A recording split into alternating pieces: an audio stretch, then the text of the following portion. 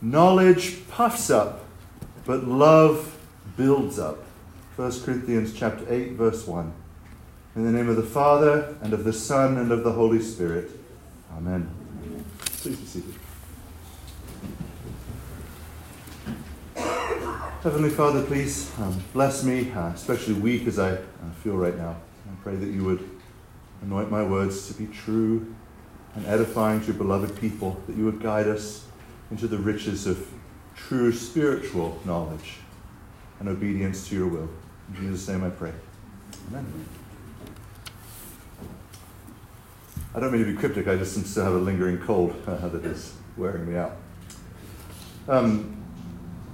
So since the days of our first parents, Adam and Eve, we have been getting it wrong when it comes to how we prioritize knowledge against love. That love in the Garden of Eden would have obeyed God. Jesus makes that very clear. This is how you know that you love me, if you keep my commands. But instead of following the way of love, what was it that Adam and Eve disobeyed God to reach for? Knowledge. Right? The knowledge of good and evil was the one tree that God commanded them not to eat from. They prioritized knowledge over love. This mistaken set of priorities was idolatrously elevated into a virtue in the Enlightenment. Think of Thomas Jefferson famously saying, "I was bold in the pursuit of knowledge, never fearing to follow the truth and reason to whatever results they led, even when those results would be denying Almighty God." Today, Wikipedia gets 250 million visits a day. And if you printed out all of Wikipedia, it would be 3,400 large volumes. What else, really, other than when we call and text each other, what else is this device other than a portal to try and get knowledge? Many commentators have pointed out it is not accidental that it's an apple with a bite out of it, right? That's on the back of these things. To bring it home, when was the last time you took fleshly pride in a specialty knowledge that you have? When was the last time you interjected in a conversation with, "Well, actually," it's embarrassing that you are close enough to me, you know that I don't have to think very far back in memory to myself. Be aware of when I've spoken like this. But this is the fruit of a knowledge that puffs up rather than a love that builds up.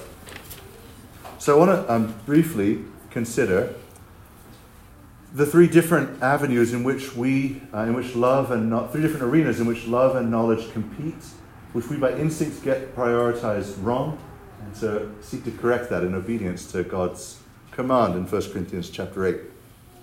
So I want to talk about the things of this world, people, and then God himself. So when it comes to the things of this world, the objects of our attention, if we prize knowledge over love, we will always be selfishly considering how this thing can be used by us, manipulated to our advantage as an instrument.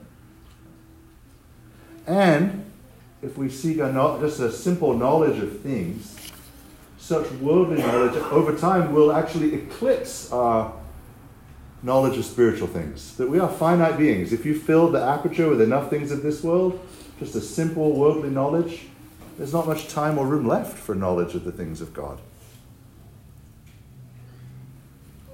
But if we prize love over knowledge, God will empower us to value the things that he's made for their own sake, not just for how we can use them. And far more importantly, we'll be able to connect a knowledge of created things back to the one who created them. All things, no matter how mundane, all things that we handle, that we consider, that our jobs and our vocations cause us to attend to, can be objects of contemplation that if we see into them with love, will take us back to the God who made them. And we'll give glory to God.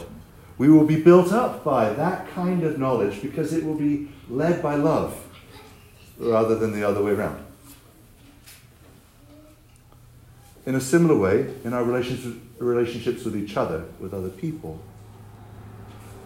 If we prioritize knowledge over love, again, we'll be seeking to instrumentalize others as means to our ends, rather than receiving the real gift, especially of Christian community, and the way in which God could uniquely use others to actually affect us and be our lives and our path and our convictions be augmented through others making an impression on us.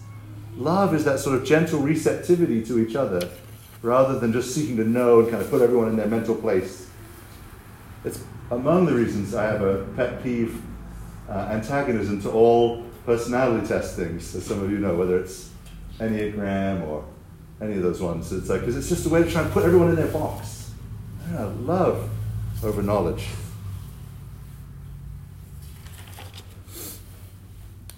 The third area, the area of our knowledge about God, even knowledge about the things of God, and this is perhaps the most dangerous snare and an occupational hazard among the clergy. But for all Christians, and I know most of you are deeply interested in theology, and that's a good thing. But if we prioritize knowledge over love, it can be, even the knowledge of God can be a knowledge that puffs up. And what a poetic and profound image of contrast, right?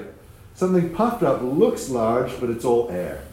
But something built up slowly may get to be substantial, but it will be solid. As Christians, we must prioritize loving God even over the knowledge of the things of God. The reverse is actually the mistake of the scribes and the Pharisees that Jesus is always correcting, prizing knowledge over love. Moreover, it's sort of pitifully tragic because knowledge by itself can't reach very far into the things of God. Even if you read a lot of systematic theology textbooks, you might be able to describe in some secondary way some of the things about God, but you're not really apprehending him the way any Christian can, regardless of IQ or education or however many theology books you have or haven't read.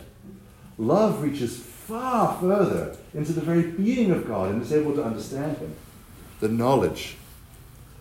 The great 14th century mystic author of The Cloud of Unknowing summed it up. It is love alone that can reach God in this life, not knowing.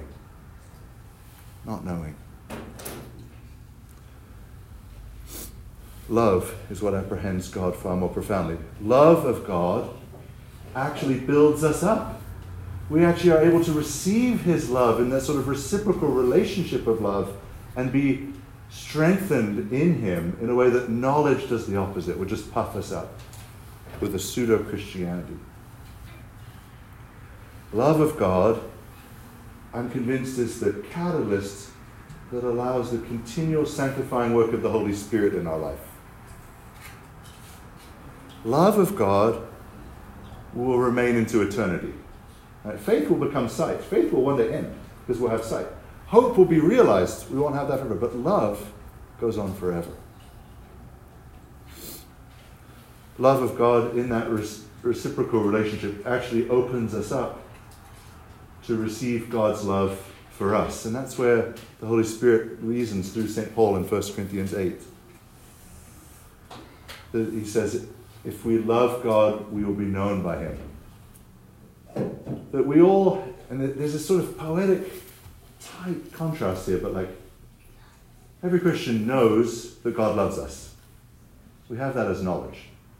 But only when we actually engage in loving God from our heart, by faith, when we love God ourselves, we actually get to participate in and experience, beyond head knowledge, that he loves us back. In fact, he loved us first. In fact, his love is the very reason we are here and know about him. Love is what opens us up to that true spiritual knowledge. Actually, the kind of knowledge which is like the knowledge of God himself, when it says that to be known by God is a great thing. For him, these things are not in competition, right? He is perfect order in himself. He's not like us in that way. When God regards us, because he is himself love and love leads his knowledge, he knows us thoroughly through and through. But in love, we are fully accepted in him because of the mercies of Jesus Christ. He knows everything about you and me, everything we've ever done, benign, wicked, good, every place we've been, every thought we've had. We are fully known by him and fully loved. And that's sort of love and knowledge operating in perfect harmony in himself, which we're called to imitate by prioritizing love. Love that forgives wrongs, doesn't keep a record. We are known by him and we are loved by him. Downstream from that, we seek to love and in love acquire a rightly ordered knowledge. There's a wonderful prayer with which I want to conclude. Can I borrow the prayer book, Esther? You might never have seen this section in the Book of Common Prayer, so I invite you to grab a prayer book and just so you can see it. Page 672.